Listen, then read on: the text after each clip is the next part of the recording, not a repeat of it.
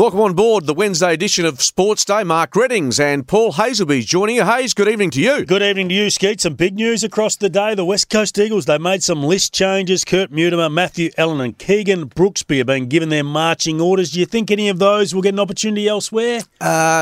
Perhaps Matthew Allen might return to South Australia, but none of those three players really knocked down the door. Mutimer played a few games early on in his tenure, but no luck for Keegan Brooksby. I think he might find himself back at state league level for the next season. And a good battle going on down there at the Wacker, and some hits and some misses from the Marsh Cup scores today. The best was Marnus Labuschagne. I'm going to talk about him a little bit later. I think he's our next captain of Australia. He's just doing it when he's under pressure. But I want to get to basketball. Let's start with basketball tonight. Yeah, I think we need to address this issue because over the summer months, will it be a case of cricket, NBL or A-League winning the hearts and minds of Australian sporting spectators? It's a big question because, well, for those of us growing up 20, 30, 40 years ago, there was only one sport, Hayes. It was cricket.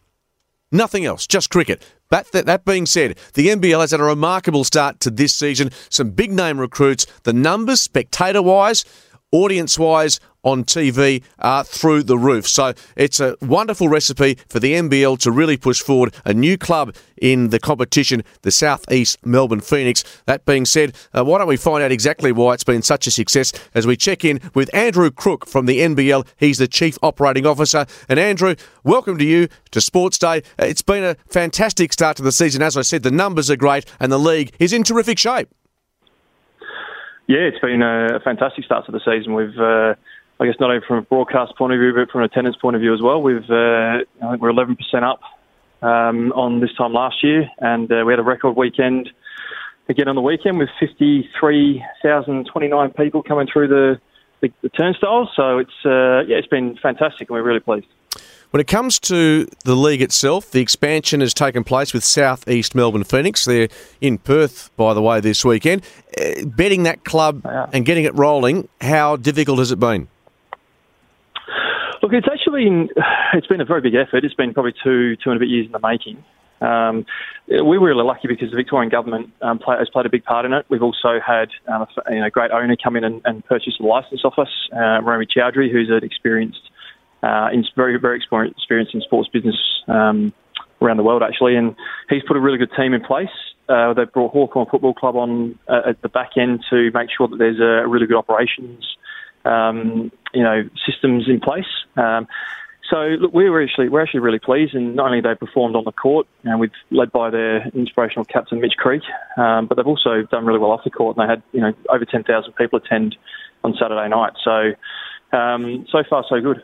There's no doubt that the NBL was trending in the right direction last year, but adding those next NBL stars in LaMelo Ball, RJ Hampton, Didi Lazada, they've been very good for the game, haven't they, the NBL and the numbers? Can you give us some insight into what you're seeing commercially from some of those numbers, not only through television and attendances, but also your social media outcomes? Look, in particular, our broadcast numbers with Viceland and ESPN, they're up over 20%, which is good news to start the season. So with the numbers in particular with Illawarra games this year have been incredible. So the reach that we've got from LaMelo Ball into the US, I think we had 1 million people in his first game watched on Facebook, so over 1 million people. And some of his highlights when he's dropping a few dimes, and there's a few assists there, and we're pushing them out on social media again across America. We're seeing 2.5, 3 million views within 24 hours. So the reach for us is phenomenal, and America being a huge basketball market, they're really loving the content. Andrew, given the success of the NBL Next Stars program, are you already invested in trying to get the next group of players coming through next year? Look, we are. But it's very early days at the moment. It's Jeremy Lowleger, our commissioner, is heading those discussions, and it really depends on individuals over in the US and whether they decide to skip the college route and go and come to the NBL. So we'll probably start to find out early the new year, maybe even towards the end of the season, who is interested in coming over. We've seen we've seen the college kids come over. We've seen some NBA players that probably just haven't quite made it. Do you think in time we're going to see some retired stars from the NBA come back and play in the NBL, like we do see with the A-League a bit here in Australia? Yeah, look, Andrew Bogut's probably been the biggest name that we've had. He's a former number one draft pick and NBA championship player. So he's obviously playing for the Sydney Kings at the moment, which is a huge win for us because he's not only a fantastic player, but he's also a great ambassador for the game and a champion boomer. I suspect that we'll probably see the likes of Joe Ingles and Paddy Mills as the next wave of players coming through. So I know there's been discussions with clubs already about the potential of them coming back. So, they'd be, again, we'd love those guys as ambassadors of our game over here and for the fans to be able to see them. In terms of growing the game, you mentioned some of those Australian NBA stars. How important is it that some of the kids and teenagers are now glued to NBA basketball and then transferring their interest locally to the NBL? And, of course, the Boomers, if there's success on the international front, that must create some buzz as well. That's actually a really big strategy of ours. There's before when we took over the league in 2015, we did a bit of research, and there was something like 2.6 million fans of the NBA in Australia, and that's certainly growing year on year. And there was only something like 600,000 NBL fans. We're now at 1.5 million, and our whole strategy, which is where you see the likes of Perth Wildcats in the past and Melbourne United and New Zealand Breakers go and play against the NBA teams. Also trying to bring some stars over. We're trying to really get into that NBA market because it's a growing product, the NBA, and I think we saw in the 80s and 90s where with the Michael Jordan effect, there's a lot of people jumped on basketball, and we anticipate that with Ben Simmons and the growing NBA, that there'll be a similar impact on the NBL in the next couple of years. Andrew, you mentioned the Perth Wildcats there. I think we're a bit parochial here, but it goes without saying they've been one of the best and most successful franchises in NBL history. Is the NBL comfortable leaving Perth on its own here as a one-city club, or is there room, has there been talk, is there any prospect that perhaps there might be another team out of Perth at some point? Oh, look, we'd never say never. And, on your first point there, they're an incredible franchise. Not only for basketball, but in an era where basketball hasn't been, or an NBL hasn't been a dominant force, back through the noughties in the sort of 2011, 12, 13 type era, they have outperformed the market significantly. So they're a phenomenal franchise. We wouldn't want to do too much that may jeopardise that because it is a juggernaut. But we have considered it in the past, and we have had very loose conversations with Perth Wildcats, but it's definitely not on the immediate agenda. Something more for the long term, I think. Andrew, are you happy with your broadcast partners? You've been using ESPN, SBS Viceland and Sky Sports over there in New Zealand, or would you like to try and get some of the big major channels back in play? Yes, it's fantastic. We were really pleased because all three, ESPN being a fantastic basketball brand, an American sports brand, they're really getting behind it. Viceland in particular, SBS through Viceland are investing heavily in basketball, so they now have picked up NBA rights and WNBA rights, and we'll be running the WNBL again, as well as the NBL. So they're starting to really invest in it. And every sport needs a champion.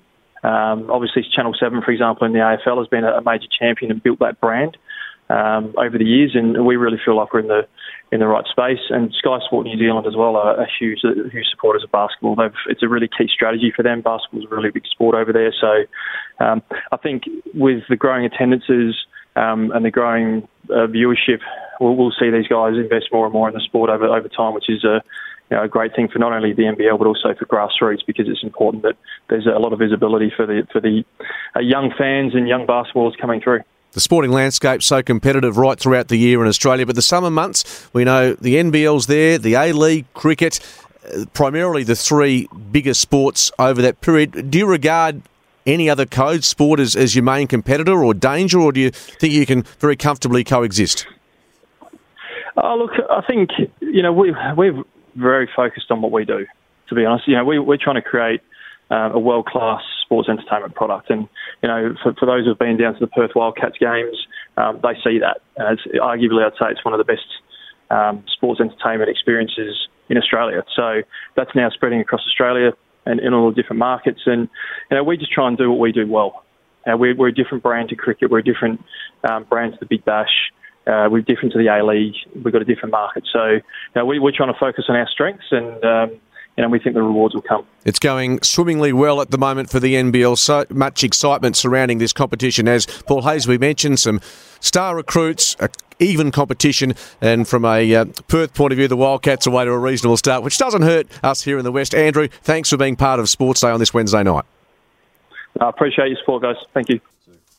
Andrew Crook there from the NBL, courtesy of New Age Caravans Perth. Enjoy the great outdoors with New Age Caravans. They've got stock available now, or you can custom to suit your needs. Over to you now, listeners. Where does it sit, the NBL? Has it captivated you so far? And also today, we had the start of the NBA season. I know you love your NBA. Hasn't got me. I was a big fan when I was younger through the Michael Jordan era. But I want to hear from our listeners tonight. Do you like the NBA? Do you want more NBA on our program here at 6PR? Well, I have to say that you talk about accessibility. The NBA now is more accessible than it ever has been previously, and that's why we see generations of young people coming through from 15, 16, right through to my age now, becoming absolutely enchanted by what we see over in the United States. So I think it's having a really good effect on the NBL. The flow-on effect is there to be seen. So do you believe the people that are watching the NBA are mainly youngsters that are coming through, or do you think some of our older listeners are out there actually are getting captivated by the NBA, and because of that, the NBL? Oh, I think more so the younger generation, and that's fair enough, but